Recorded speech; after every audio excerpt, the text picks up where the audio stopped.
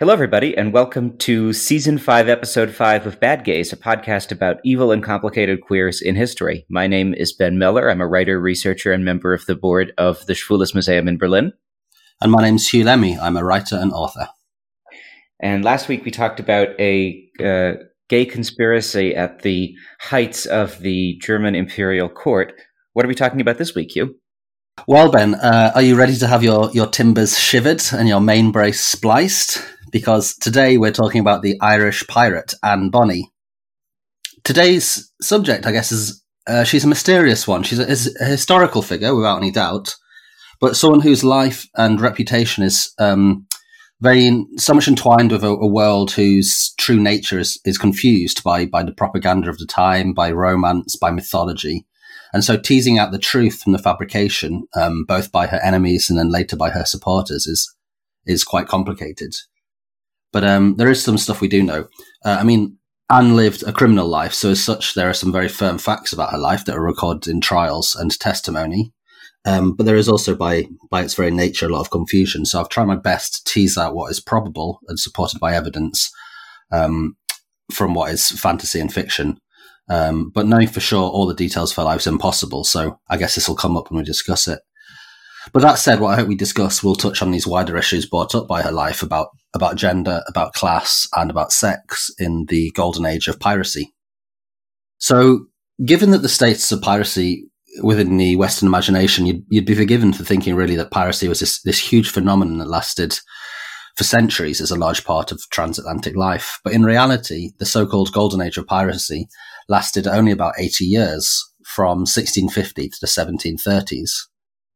There's a very good reason why piracy emerged as such a powerful phenomenon that it was, and at the moment that it did, which we can discuss. But first we should talk a little bit about Anne Bonny's early life.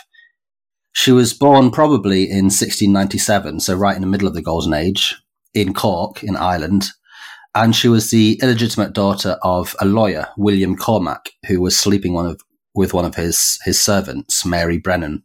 And William Cormac moved to London, and he was very fond of his illegitimate daughter, so he took her with him and dressed her in boys' clothing and called her Andy in order to work as his clerk. But his wife discovered the deception and the affair, and in the scandal that followed, William was forced to emigrate to the American colonies, taking his maid and the young Anne with him. They settled in the colony of Carolina, in what was then called Charlestown, now Charleston, which was an English settler colony. William tried to rekindle his law career, but he wasn't very successful at it. So he reinvented himself as a merchant, and he did considerably better for himself, and he purchased a plantation near the settlement. So Anne Bonny grew up, by most accounts, as what is euphemistically called a handsome young woman. She was very tough, good looking, and she really took no shit. She had a number of lovers when she was young, and when another young man tried to force her to have sex, she beat him so badly he, quote, lay ill of it for considerable time. Charleston at this time was the fifth largest settlement in the English colonies, a prosperous town with links to the Caribbean and to Europe. However, it can't have been a particularly nice place to live. It was notoriously difficult for European residents who frequently fell ill due to the mosquitoes that inhabited the swampy area. When Anne was a teenager, a terrible hurricane hit the town, and the storm surge from it flooded Charleston. And then poor governance of the settlement also led to a sort of poor defence. And when Anne was 21, the famous Blackbeard blockaded the town for a week from the sea, capturing hostages and extorting the governor for the medicines that he needed for his crew. The names of pirates like Blackbeard sit in this strange place in the popular imagination. They seem so romantic, they're almost like fictional characters. But for this short golden age, piracy was a real-world phenomenon whose realities almost exceed the swashbuckling fantasies of Hollywood's golden age. Blackbeard, for example, was a real man, Edward Teach. Teach operated from his home base, the Republic of Pirates, which was a self-governing community of pirates who had taken over the island of New Providence in the Bahamas after it was abandoned by English settler government.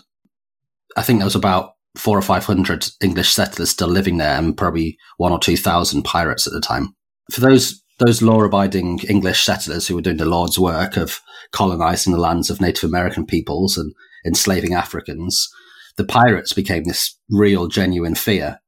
a terror that was always lurking off the coast and threatening to raid and loot their homes. The thread that was attaching these colonies to the English mother country must have seemed extremely thin and always at risk of being cut. The traditional histories of British imperialism really dwell upon the territories that Britain colonised across the world for obvious reasons, but there is this other story which is the history of the ocean itself, and especially of the Atlantic Ocean. The Atlantic is right at the centre of the development of European capitalism, especially in Britain, starting in this early modern era. So when the Spanish and Portuguese arrived in the Americas, they discovered these huge quantities of silver and gold, this sort of in the early 16th century, and their early colonies were established in order to exploit these natural reserves, and they began shipping these precious metals back to Europe. And in doing so, they increased the supply of money, of cash money in Europe. So in England, this had a number of different effects. First of all, it increased the amount of transactions that were happening. It brought more and more people into the market, as it were. People who previously would have been living subsistence lifestyles, i.e. surviving sort of in agricultural communities off what they could grow and barter. And this process was encouraged by the social and economic changes that were happening already in England. So throughout the medieval period, there was this complex system of common rights where peasants worked a land that was owned by a lord, and they would pay the lord either in some of the produce that they grew or maybe some money that they got from the produce that they sold. But there was also land held in common, which landless peasants could use collectively, and certain rights around sort of foraging, fishing, and hunting. And in the Tudor period, this whole system began to be reformed. Wool had become a very profitable industry, and landowners could sell wool to people who then span and weaved cloth in their homes, and this became a very important export to Europe for the English, bringing wealth into the country. And landowners realised that if they took the land that the peasants were farming on this small scale and, giving them the produce or some money, if they took over this land and turned it over to raising sheep themselves as a business, or also if they introduced new farming techniques for mass farming that were more efficient, then they could make more profit and get more money. Also, following the dissolution of the monasteries by Henry VIII during the Reformation, these vast estates that had previously been held by the church and managed by the church also entered into this economy in the hands of private landowners, usually nobles, friends of the king. So as a result of this, more and more people were being turned off their land that their family had worked for generations or even centuries, and they had to leave their villages and go and find work in the cities. So this began this process of both urbanization, more and more people living together in larger and larger cities, and proletarianization, where more and more people had to work for wages in order to survive on a day-to-day basis. And so for those who had taken this land, which was often taken by force, they suddenly had this large amount of capital and also a large amount of workers whose need for money meant that they could be cheaply employed. So if you invested that money into factories, spending it on developing new weaving technologies, for example, you could employ these cheap workers and increase your profit. And as we know from John D'Amelia's Capitalism and Gay Identity, this process of proletarianization and urbanization is crucial for the development of same-sex sexual identities, because people suddenly have this new urban proletariat has even though they have very limited space and free time, they do have a kind of there's an urban anonymity and a certain amount of independence that allow for the expression of non-normative sexual identities. Right, yeah, and this is something that Christopher Chitty talks about as well in Sexual Hegemony, which is these changing workplaces and labour markets where you get more men working together as young sort of single men, for example, rather than within like a wider community, and that sort of like lends opportunities for the development of same-sex desires. So within this system, the colonies, therefore, they played this very unique role for, first of all, the English, and then later in the early 18th century, the British economy, when England and Scotland were united. They were there only to produce the raw materials that would then be sent to England to be processed and produce wealth specifically for the English. They weren't intended to be grown as sort of manufacturing centres themselves or urban economies because that would give them far too much power. And yeah, they weren't intended to grow any sort of political autonomy. They were there to sort of be taxed and also to provide a market for the goods that were being produced in England and then later in Britain. And so the British introduced this policy of mercantilism. And mercantilist policy prohibited these colonies from processing any goods or from exporting them to competing imperial powers such as the French or the Spanish. And the aim was really to ensure that the English and then British exports were always higher than their imports. And also very high duties, like custom duties, were introduced on any goods like tea or sugar or rum that was coming from rival empires. So again, the idea was to create these markets for English goods, which other empires' goods couldn't get into. And basically to increase the flow of gold that was coming back into London to give more and more power to these English landowners and these new industrialists and entrepreneurs, these early capitalists. So it's into this world of inter-imperial competition that the first period of the golden age of piracy begins in the 1650s with the rise of the buccaneer. Buccaneers were sort of private soldiers. Their captains would be granted these things called letters of marque, which was sort of official permission from one government to attack and loot the merchant shipping of another government. So in the Caribbean, these were generally British, French, or Dutch ships that were given license by their own government to attack Spanish treasure galleons or their onshore ports and bring back these huge amounts of gold and silver from the much more advanced Spanish colonies. And buccaneers were allies of the imperial system who only occasionally sort of spilled into outright piracy of attacking any ship of any nation. But by the 1680s, some 30 years later, this process had become a bit of a problem. The English colonies in North America and especially in Jamaica had become much more profitable as their plantations sort of expanded. And then in 1672, the Royal African Company of England was given its charter to establish forts along the West African coast to ship Africans as enslaved labourers. So protecting shipping became more important than running these sort of like privateer operations. And this company, the Royal African Company of England, it transported more enslaved Africans than any other institution during the entire of the transatlantic slave trade. So as a result of this time, these pirates began to look outside of the Caribbean for more profitable hunting grounds. So while the English colonies were profitable for the English back in London due to this free labour that they provided, they held little wealth themselves due to England's mercantilist policies. The main buccaneer port of refuge, which was Port Royal in Jamaica, where they could pick up supplies and sell their loot, then became unwelcoming as the island's new governor, Captain Morgan, who was a sort of poacher turned gamekeeper, he was this former buccaneer himself, he started to introduce these very brutal anti-piracy laws. So for the next few decades, buccaneers turned pirates instead looked to attacking shipping around the coast of Africa and then in the Indian Ocean instead. It was in this brief period that the English pirate Henry Avery, he managed to pull off the biggest pirate heist in history. He assembled this small flotilla of boats with these other pirate captains, and they managed to capture a trading dhow which belonged to the Mughal emperor, who was the boat was returning from Mecca. The boat was called the Ganges Sawai. And this was an absolutely colossal boat. In addition to the 600 passengers and crew, there were over 400 armed guards. But through his combination of luck and skill, Avery managed to board the boat, and his pirates essentially tortured and murdered everyone on board until they'd given over all their treasures. And then Avery and his crew managed to slip away with the loot that they'd promised to share with all these other pirate crews. So he just, in the sort of aftermath, he got away with it all. And the amount that he stole is equivalent in today's money of almost $130 million. This actually proved a huge problem, one that would become a recurring problem for pirates across the Golden Age. It's just, how do you spend this much money when this amount of foreign currency would obviously mark you out as a pirate and lead to others grassing you up in return for a reward?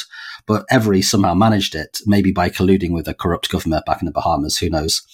But either way, unlike most of his crew, Avery actually got away with it and was never caught and never heard from again.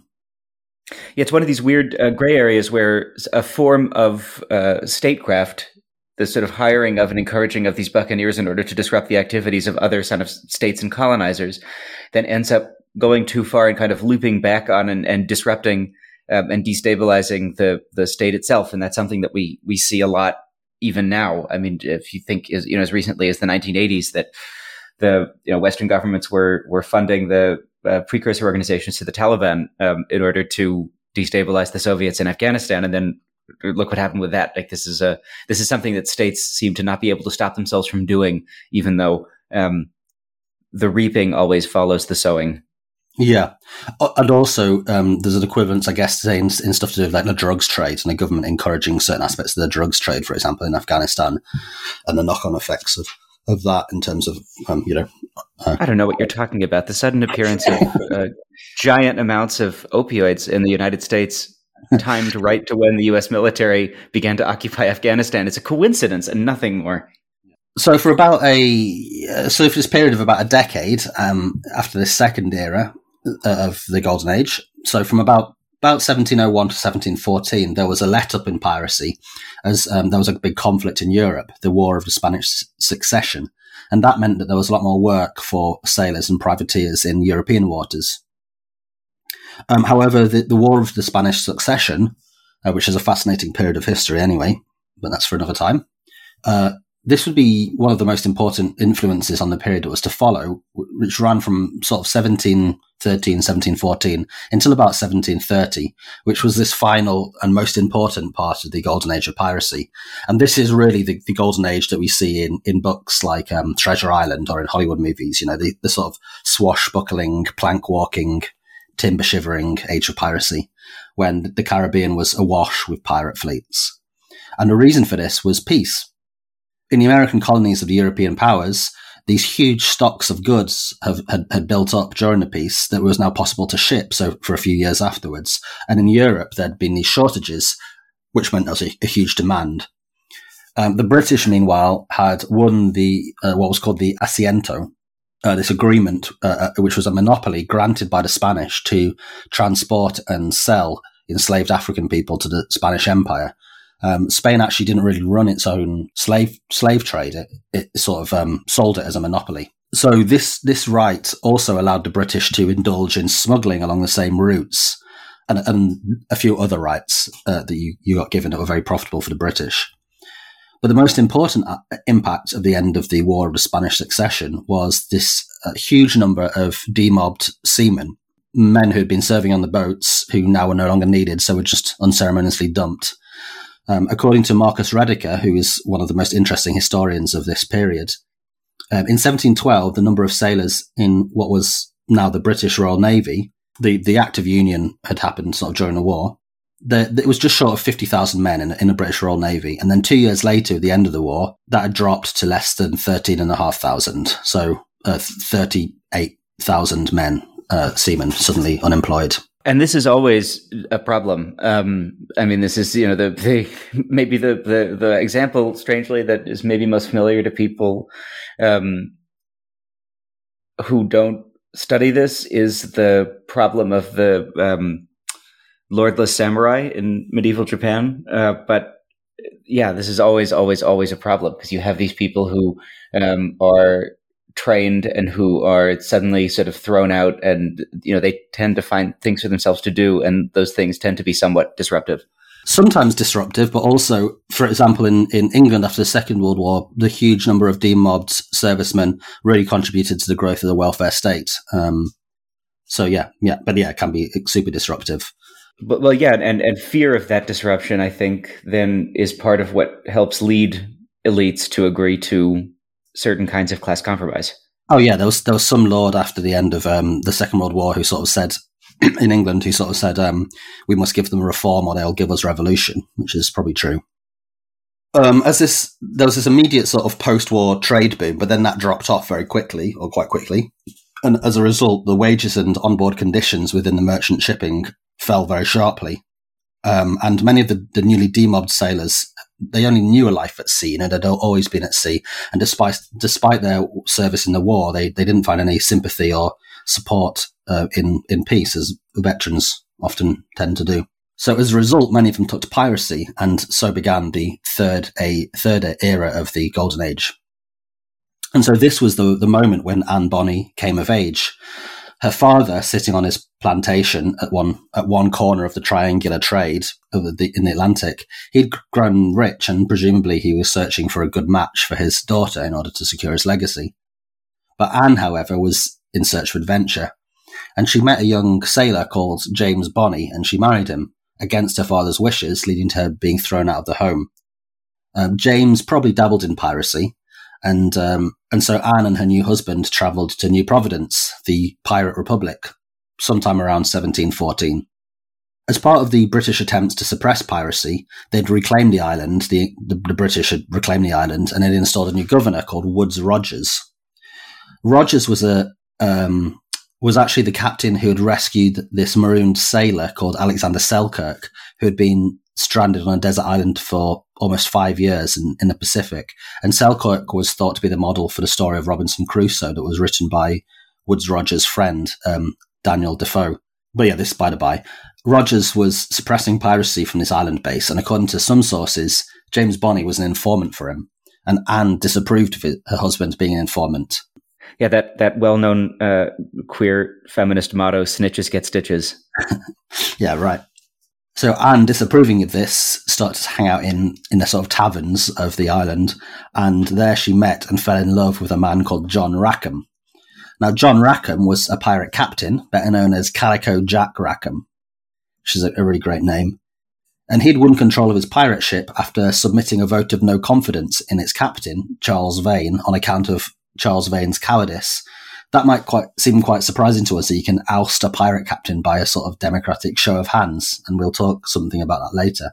But anyway, Calico Jack had become the captain, and he'd captured his new flagship. And he arrived in New Providence in 1719, a year after Anne had married James, in order to take advantage of the king's pardon, which was this legal mechanism introduced by George I in 1717, that sort of ran for a couple of years, that promised pardons and an amnesty for any pirate turning himself in, which crucially said that they could sort of keep their loot. This was just one of the tools that was used by the British to suppress piracy. Calico Jack told Governor Rogers that he'd been forced into piracy by Charles Vane, and hating Vane, Governor Rogers chose to believe him and gave him the pardon, allowing him to keep this loot. So Calico Jack took to the taverns of Nassau, and there he met this handsome and unhappily married Anne Bonney, and they began an affair. Anne was pretty much done with James Bonney, and so Calico Jack tried to arrange a so-called wife sale, which was a not uncommon practice amongst people in the Caribbean at the time, where he would pay for Anne to be released from her marriage in order to marry him. And this sort of maybe reflects the sort of myriad different forms of family life and attitudes to marriage that existed within these proletarian communities of the Atlantic. And they were beginning to sort of be opposed by the bourgeoisie, who were being worried about the sort of sexual lives and sexual ethics of working class communities. And indeed, when James Bonney took this issue to the governor and offered to buy his new wife, the governor threatened to have Anne whipped. So Anne and Jack instead decided to elope, and they took up a life of liberty that was offered by piracy. They discarded Jack's pardon, and they stole a ship called the William that was moored in Nassau Harbour, and they took to the sea with his new crew. So what would life have been like for Anne Bonney aboard a pirate ship in this golden era of piracy? Like, I think we all have this idea of pirates that we know from these sort of swashbuckling films and novels as this very brutal, lawless world where these despotic pirate captains rule over their crews as a sort of tyrant, and this every man for himself ideology reigns. But we have to actually ask ourselves, is this actually true or even likely? After all, if the pirate life was so brutal, why would the British state have to go to such efforts to suppress and punish pirates and to cajole and threaten pirates out of living that life? And in fact, much of this view of pirate culture is a myth that was perpetrated by these landlubbers and by the state itself in order to put people off. You'll remember earlier I described how Calico Jack won control of his pirate ship, not through murder or violence, but through a vote of no confidence. And this sort of gives some clue as to the reality that actually within pirate society, there was some form of established order, a set of rules, and also beliefs and cultures and ideologies that structured pirate life and that set it apart from the world of the British warship or merchant ship that pirates had come from. And that's for good reason. Most pirates actually began their working lives either as merchant sailors or in the British Navy. So these were these early proletarians who were relying upon their hands and bodies to make enough money simply to eat. And life aboard these deep seagoing ships was truly appalling. Firstly, the work itself used sailors' bodies as fodder in this vast machine of ropes and chains and windlasses and winches and what have you. this backbreaking work, the work itself literally destroyed men's bodies. And that's even before you start to factor in the injuries, which were happening all the time, the limbs being ripped out of your sockets by falling ropes or whatever, the crushed bodies by bits of machinery falling off, and the danger of being washed overboard, sickness, these icy storm waters that would flood the boat in the North Atlantic, and so on and so on. And then secondly, on merchant ships, the treatment was terrible. There was terrible food, cramped quarters, lots of disease, very poor pay. And outside of territorial waters, the sort of 3-mile limit outside of the, offshore, the captain became this autocrat. He had total power on the boat. And the captain and this small team of officers would be in charge of maintaining order and discipline on these boats that were sort of being thrown around in the ocean for months and being manned by many, many more rough proletarians. So they were constantly in fear of mutiny and insubordination, or of the crew abandoning them in ports for a better life or so on, or of pirate attack itself. And so they kept order largely through violence. Were the captains typically people who had sort of worked their way up through this very hard life, or did they tend to have a different class background? And no, people were commissioned officers on the basis of class. Yeah, I see. Okay. Yeah. So in other words, the captain would have never done this other type of work. The captain was just a sort of petty autocrat who had no experience of the hardships that he was inflicting on these people. I mean, obviously, even if you had your own room on the ship and got to make orders, it's still not the world's most comfortable place, but it's a very different situation, obviously. Yeah. And they were obviously paid a lot more as commissioned captains because of this responsibility. But yeah, the class system aboard all ships, especially Navy ships, was very hierarchical, and the officer class were recruited from the upper class. Yeah. And is this where some of the sort of moral panic about the behavior of sailors comes from?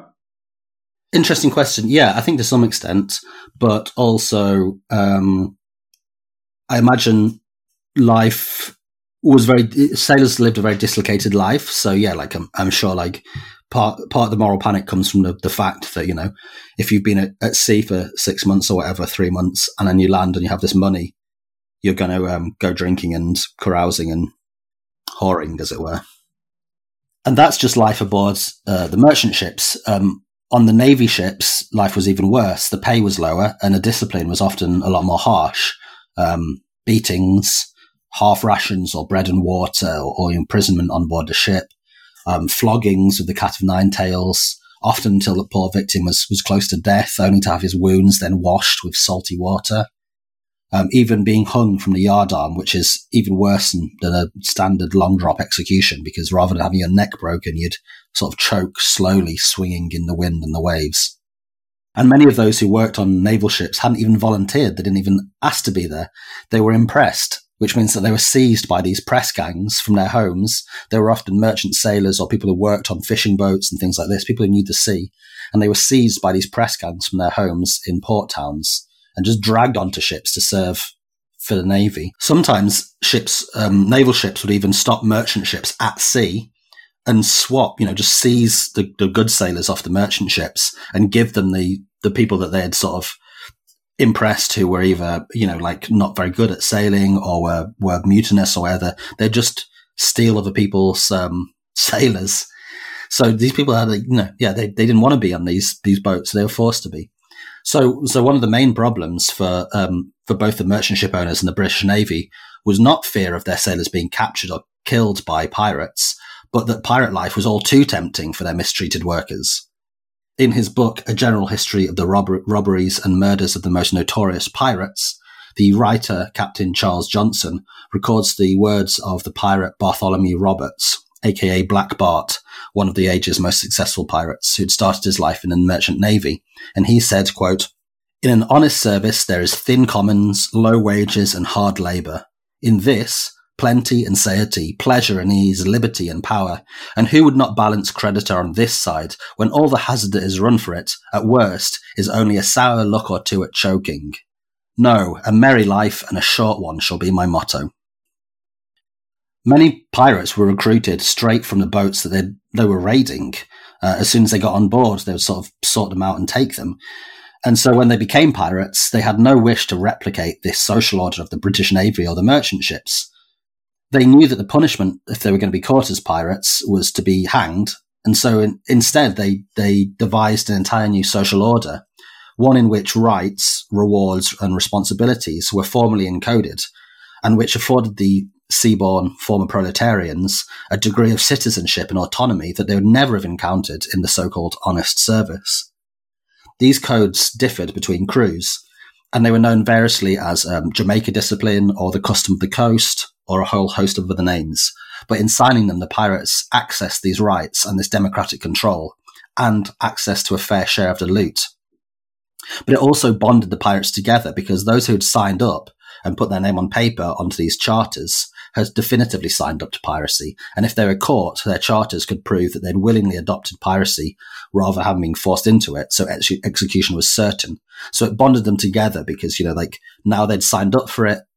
It was inevitable that if they were caught, they were going to all be killed, all be hanged. So, of course, they fought all the harder and had this extra sense of comradeship.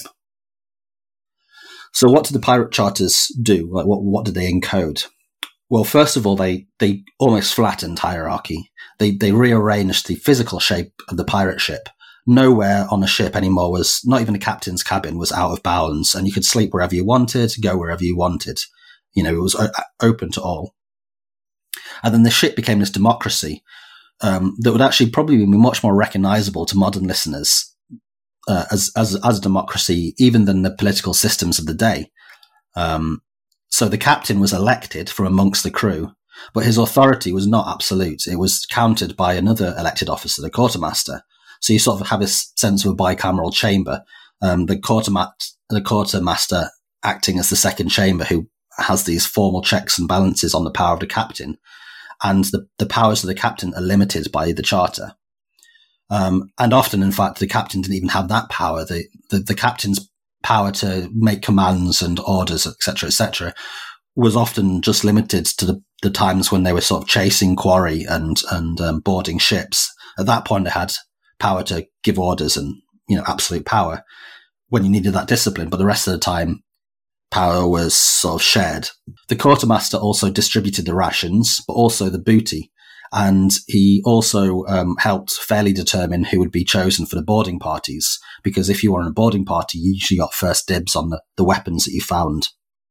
And the division of the rewards, the loot, was also determined in the code when you signed up. So normally everyone would receive the same share, except from the captain, who received, say, 2 shares, the quartermaster, who would get a share and a half, and often the doctor, the gunner, and the bosun would maybe get a share and a quarter. Interestingly, quite often the doctor wasn't allowed to have a democratic vote, because the doctor was seen to be from a different class position, because normally if you captured a doctor, he would have originally been upper class. So they weren't trusted quite so much. And then the various roles on the ship were often determined by these councils and their votes. And shipboard democracy developed sort of in different directions in different crews. Sometimes these council decisions determined all aspects, of where they'd sail, what they'd plunder, everything that they'd do. There were even pension provisions that were for the disabled that were built into the codes. That you'd be retired basically with a certain share. But there were rules, usually about settling of disputes to try and keep disputes to a minimum, and also around other aspects of sort of health and safety. So like no candles in the hold after a certain point, or no waving guns about. And there were sets of punishments that were also encoded, but punishments were usually to be marooned. Like your punishment wasn't necessarily to be killed, or executed. It was just to be cast out of the group. This democratic ordering of everyday life was a conscious response to the autocracy of non-pirate life at sea. And many of these rules directly addressed the deprivations that these sailors had suffered in the merchant and navy life. So, for example, they ensured access to food and to booze as a fundamental right. They were never again going to be hungry like they were in the navy. And the hostility to the established political order, which saw these Atlantic proletarians just used and exploited, was really at the heart of a life of piratical liberty. And as a result, one of the jobs of the quartermaster upon capturing a ship was to inquire of the crew how their officers had treated them. and those who'd been fair or lenient to their crew were often marooned, or maybe put aboard a boat with some supplies, or maybe even dropped off on the coast, while those who were accused of cruelty were sometimes tortured or even murdered in retribution for their behaviour while I'd been captain. It was sort of a response to their roles within the system. In the words of Marcus Rediker, quote, "The sailor knew that trade was a unifying process of the world economy, that the ocean-going ship was the machine that made it possible, and that his own labour made the ship go." So pirates were merely one form of rebellion within this process of Atlantic class struggle. And we can see it in relationship to other forms of struggle, from rebellions by enslaved people in plantations or on slave ships, mutinies, which often led to the formation of new pirate crews, and in strikes. Indeed, the very etymology of the word strike comes from the withdrawal of labour by dockhands who would go from ship to ship in port, lowering or striking the sails of boats so they couldn't function. Although most pirates were English or Irish, pirate crews were also often multi-ethnic, including, according to Rediker, formerly enslaved Africans who'd escaped their plantations, and also indigenous people. So this is a life that Anne would have experienced when she became a pirate. But despite this sort of flattening of the hierarchy and this ideology, it actually wasn't common at all for women to be pirates. Number 6 in the Articles of Bartholomew Roberts states, quote, "No boy or woman to be allowed amongst them. If any man were found to be seducing any of the latter sex and carried to sea disguised, he was to suffer death." So clearly having sex, whether with a woman or with a boy, was too detrimental a liberty to sort of the common good to be permitted aboard. Was the idea that it would sort of soften people and weaken the bonds between the pirates that were necessary to kind of survive on the ship? No, I don't think necessarily. I think it was more the disruption of having a woman on board. You know, it would cause fights amongst the men, essentially. It was detrimental to good order. But it's interesting that they stipulate boy as well. That sort of hints, you know, to some of the sexual aspects of pirate life and the attitudes towards homosexuality. So when Anne joined the ship, which she herself had a hand in stealing, she dressed up in breeches and in men's clothing in order to pass as a man. And she carried weaponry, and she swore like, a sailor, I guess. Captains of the crew would later testify that Bonny was, quote, "very, very active on board and willing to do anything." Pretty soon, Anne's wandering eye for the laddies returned, despite her informal marriage to Calico Jack, and she found herself having the hots for this other man. He was about a decade older than her, and he was called Mark Reed. And so she decided to reveal to Mark the truth, that she was a woman, in the hope of seducing him, only for Reed to respond that she too was a woman, Mary Reed. And Mary's story was very similar to Anne Bonny's. Due to sort of parental shenanigans and also to being an illegitimate child, she was raised often wearing boys' clothing, or her parents pretending she was a boy, her father pretending she was a boy. Unlike Anne Bonny, she really embraced this role, and she ended up fighting for the British in the War of Spanish Succession as a man, as it were, before marrying a Flemish soldier. And then he died tragically young, and so she rejoined military service as a man. And then when peace broke out in Europe, she boarded a boat for the Americas to find work. And when she was sailing to the Americas, she was captured by pirates and joined a pirate crew. She jumped at the opportunity. Now, here's where it gets a bit sticky. Most accounts suggest that there was a mutual attraction between the two, which led to Anne revealing her true gender to Mary. But only a few accounts suggest that the relationship then continued sexually beyond that point. Richter Norton, he recounts with some hesitancy that one account is that Calico Jack became increasingly jealous of this intimacy between these two pirates and burst into their obviously he knew Anne was a woman, and he assumed that she was having an affair with Mark, as it were, and that Calico Jack burst into their cabin and found them both naked together. I'm not going to rule out that they were bisexual and sexually intimate. May well be true, but I do think with caution, it's maybe more fruitful to look at the sort of type of partnership that they might have fostered, both as women in an incredibly homosocial male environment and also as pirates. With regards to male homosexuality, I think it's fair to say that it's a stereotype with a foot in reality to say that nautical life does lend itself towards sodomy, by nature of it being this isolated single-sex environment, and also one in those days in which death was ever present. It sort of sharpens the mind as to one's desires somewhat. Death is coming, take it up the ass? Is this the... I mean, more like you might die tomorrow, so why not? Yeah, I suppose so. I also just wanted to jump in for a second to give a brief historian's disclaimer about Richter Norton that may add some color to your qualification of his understanding of these events.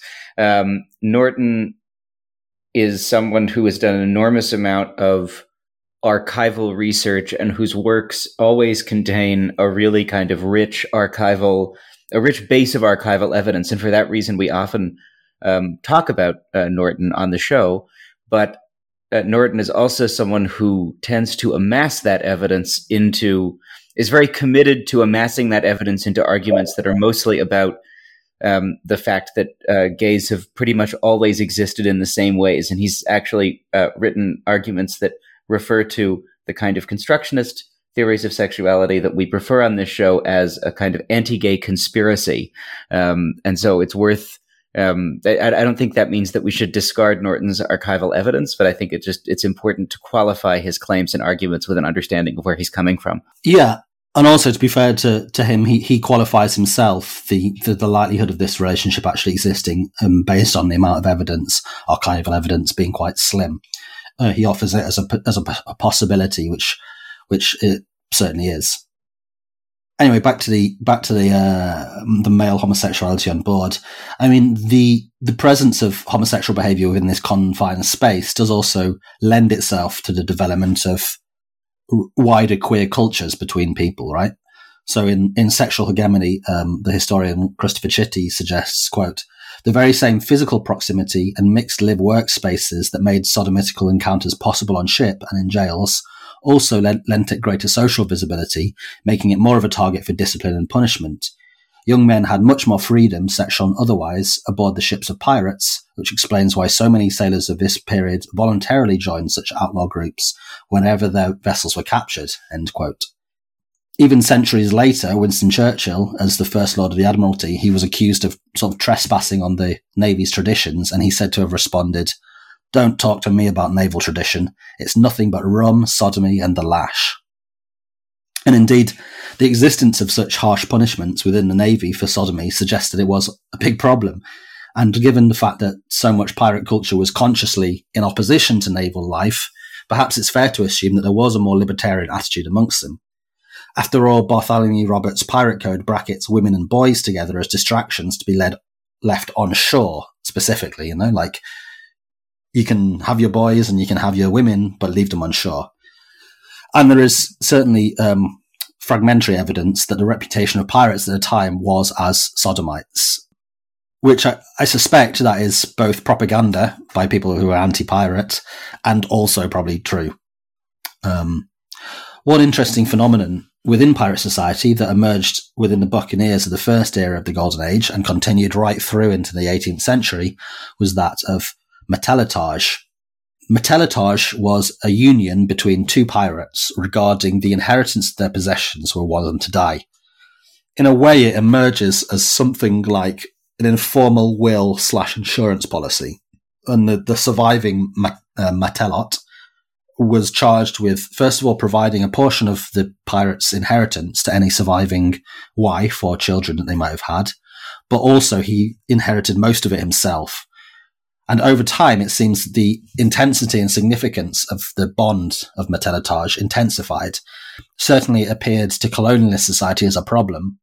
The French governor of the island of Tortuga once wrote back to metropolitan France asking for them to send 2,000 female sex workers to the island to combat the social phenomenon of matelotage, to break matelotage. In his book, Sodomy and the Pirate Tradition, Richard Berg describes matelotage as, quote, an institutionalized linking a buccaneer and another male, most often a youth, in a relationship with clearly homosexual characteristics. Today, you see this quite often described as an early form of gay marriage, which I think goes too far in projecting modern political concerns and sensibilities and justifications around gay marriage into a context to say, it's always existed. I don't think it was gay marriage. Berg, for instance, he describes early Metellatots as, quote, little more than slaves who were subject to exploitation, violence and sexual abuse by their older or socially superior partners. However, he does say that as a practice, the practice was more widely adopted amongst pirates with this sense of mutual obligation. And this led to a more equal form of the relationship, which then, he says, has this sexual dynamic, which I think sounds reasonable.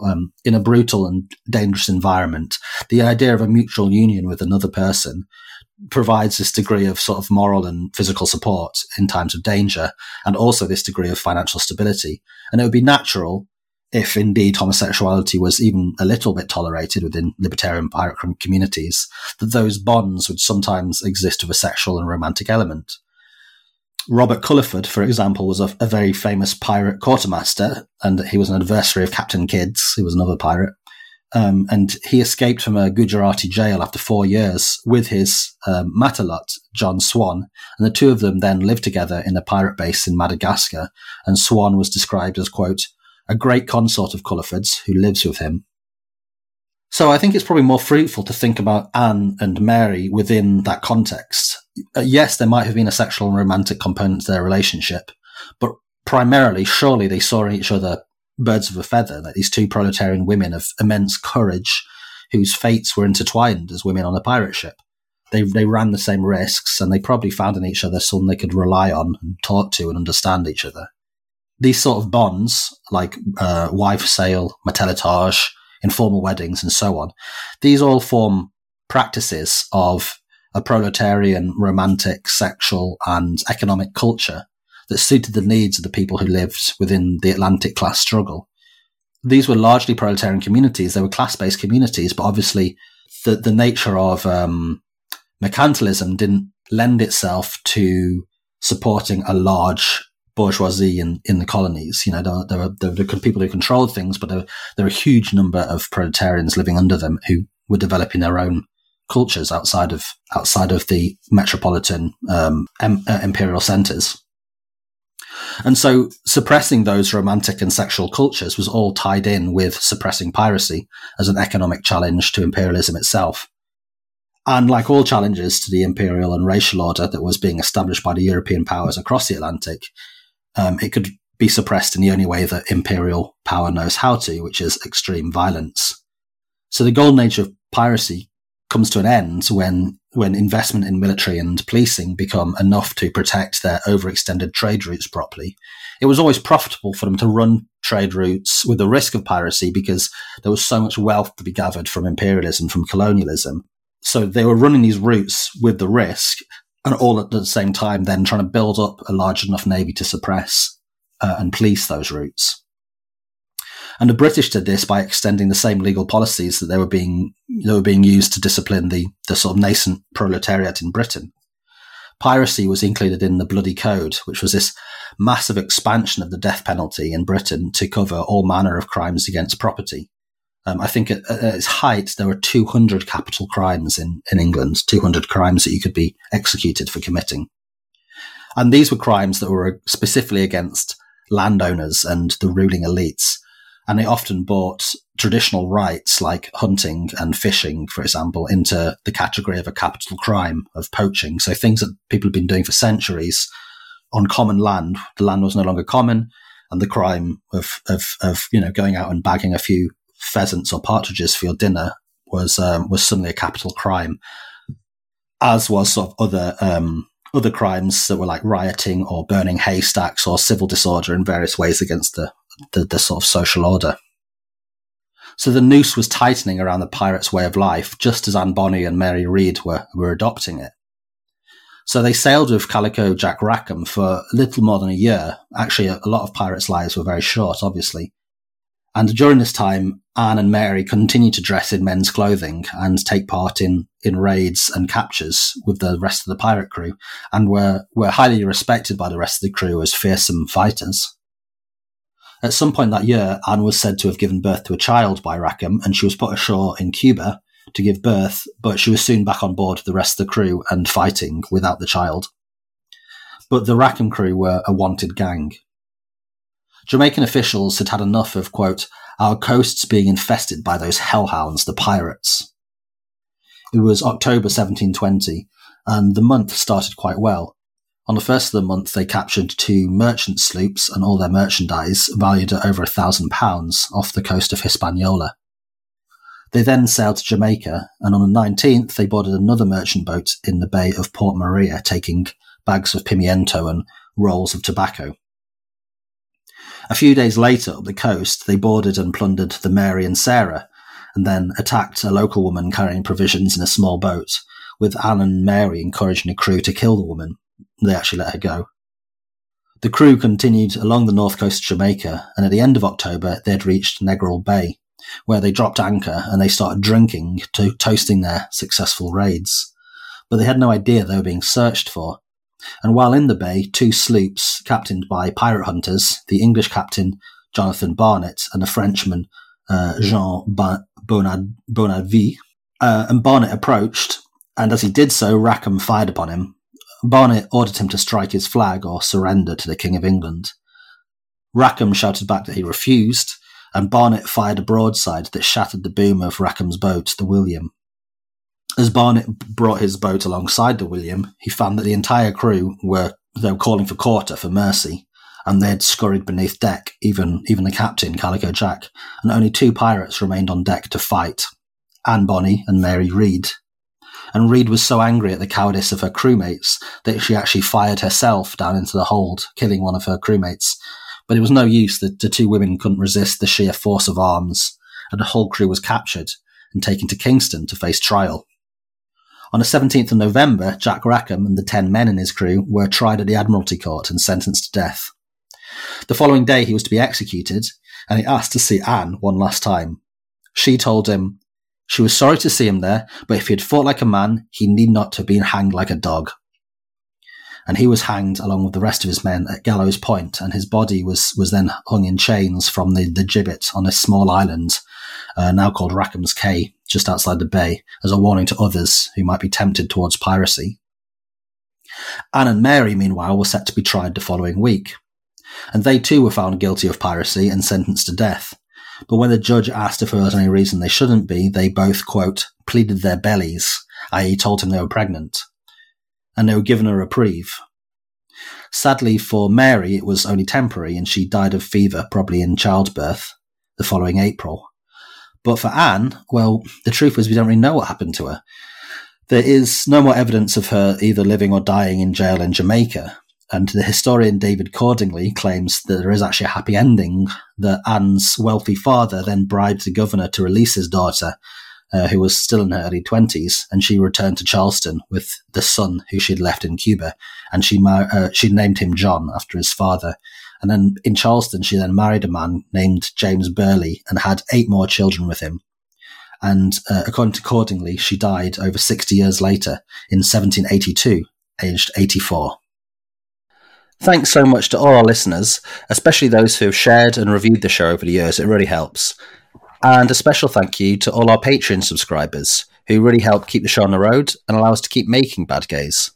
If you want to help support the show, head on over to badgayspod.com, and in return, there's a whole bunch of great rewards, including books and t-shirts. Speaking of books, our book, Bad Gays, A Homosexual History, is now available for pre-order from Verso Books and will be published in June of 2022. The book profiles 14 insidious inverts, all the way from the Emperor Hadrian to the Dutch far-right politician Pim Fortuyn, and basically presents a long extended argument for why homosexuality didn't work and what we might want to try to do instead. Now, every episode we're going to talk about a different little sort of did you know fact from the book. And so today's is, did you know that the godfather of the European far right rhapsodized about glory holes on television during his election campaign? even going so far as to compare the taste of semen to his favorite liqueur? They don't do TV interviews like they used to. For the full story, pre-order Bad Gays, A Homosexual History from Verso Books, available now at badgayspod.com/book. Well, thanks so much, Hugh, for telling us that story. I guess my first question for you has to do with a problem that comes up quite a bit, especially when we're talking about figures like this whose queerness has been recuperated through that kind of 70s and 80s generation of liberationist historians. And that question is there any evidence to suggest that there could be potential trans readings of this story? This is something that many of our listeners will probably know happened quite a bit, that stories that at the very least have a potentially trans sort of meaning or component got recuperated by liberationist historians. And so people who, spent their entire life saying, this is how much I was a man, I am a man, and got executed for that in some cases, are then kind of brought into a lesbian history in a very uncomplicated way. I don't think there's much evidence. Obviously that is a tendency within liberationist history, but in this case, I don't think it's the case. There's not much evidence at all for that. Like they dressed as men in order to, from what I can tell, in order to for practical reasons, in order to get onto the boats to survive, or in order to fight, in order to make money. I think it's more worth seeing them within the reading of being proletarian women who had to do what they had to do in order to survive. They were both quite keen, it seems, from the little sort of direct primary source we have. They were both quite keen to reveal their gender both towards each other and also towards men when they were not in that mode, as it were, So I think the dressing as men is, first of all, in order to get onto the ships. And then even when they were sort of out, as it were, they continued to dress as men. And a lot of the reading at the time was purely down to the fact that it's much easier to work on a pirate ship in trousers than in a skirt. Yeah, which I guess then opens up an even broader question, which is how much of all of this do we even want to ascribe to the idea of a sexuality, and how much of it just has to do with the options that were available to them as you said, proletarian women? Yeah. Well, I think it's interesting to look at when they become branded as quote unquote lesbian pirates and why. And I wonder whether in the telling of their story, it becomes within sort of, let's say, bourgeois literature, a way of sort of stigmatizing this unwomanly, as it were, way of behaving. So one of the interesting things is that this Captain Charles Johnson, who I referenced earlier, who wrote a lot and sort of helped to shape the idea of pirates as we understand them today, create this sort of popular image of pirates in his book, A General History of the Robberies and Murders of the Most Notorious Pirates, which came out only a couple of years after Reed and Rackham died. That is, a lot of historians think that book was probably actually written by Daniel Defoe, who also wrote Robinson Crusoe and was sort of a progenitor of the early bourgeois novel form. So I wonder if that fits in with this way of writing about women, proletarian women, as sort of gender non-conforming adventuresses who were in some ways deviant in their sexuality, why do these women do this? And the sort of bourgeois reading of the time, and then even into the 20th century, is, they did it because they were deviants. They were either gender deviants or sexually deviant. They, rather than the fact that they did this because they were bold proletarian women who had to survive, and this was the way they found to survive and live a decent life, and they just wanted to do these things, And I wonder, in fact, whether because the reading of them as quote unquote lesbian pirates and in recent years, like, for example, there was a statue made of them recently, and I was sort of reading the news coverage of it, and it was always everywhere, lesbian pirates. I wonder whether that fits into the same sort of like fetishized, excited, thrilling sort of bourgeois naughtiness, or that continues in right into the 20th century. We get the same sort of impulse in popular culture in the 20th century. It's like, it's not nuns or female vampires, it's lesbian nuns, lesbian vampires, and lesbian pirates seems to fit into the same mold as that. So, and to a certain extent, I wonder whether we are contributing to that exact same thing by featuring her on this show. I don't know whether that's the case or not. I hope I've done a good job in saying that there's actually like very little evidence that they were quote unquote lesbian pirates, but that perhaps they lived in a pirate world where there was a high degree of perhaps sexual liberty that they wouldn't have been found in the rest of society at the time. Yeah, and I think this may be able to help communicate to our listeners how you could have same-sex sexual contact without having anything that acts like asexuality in the way that we think of it now, right? That we may be able to confirm or suspect that they had genital contact even, but that doesn't mean that they would have then considered themselves as being quote unquote lesbians in the way that we understand lesbians to exist now. Right. The same with potential like gay male pirate, like homosexuality amongst male pirates. I feel like it's unlikely they'd define themselves as gay pirates, as it were. I think also, like, it fits into this sort of way that pirate life was both sort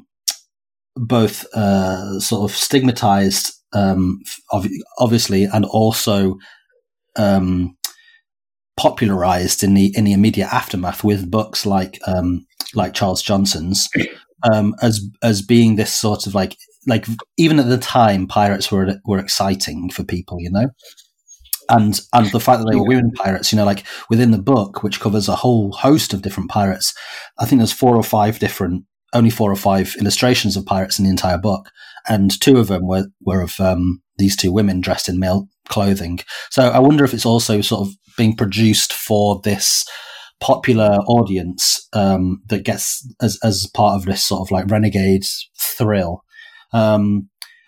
It's also worth, of course, like thinking it in terms of wider culture at the time. So, for example, pirates form a sort of popular part of like the body of popular opera. First of all, I think John Gay's sequel to the Beggar's Opera was the Threepenny Opera? Beggar's Opera. Threepenny Opera. Beggar's No, you're right. Threepenny Opera is the Brecht Weil adaptation. Yeah, the Beggar's Opera. The sequel to the Beggar's Opera was Polly, which also features a woman pirate. So yeah, like I think it's worth looking at the way that their sexuality is portrayed as not just as potentially as lesbians, but just as being sort of sexual objects that provide an excitement for these popular audiences, and especially for bourgeois men who were the sort of part of the audience for written published works at the time. Yeah, and just as in many other areas, the kind of threat of sexual deviation becomes a sort of titillating part of the threat of other kinds of deviancy. Yeah, and you can definitely look at it also, of course, within the way that sodomy was used in the construction of this sort of the justification for the subjugation of other people by colonial forces, right?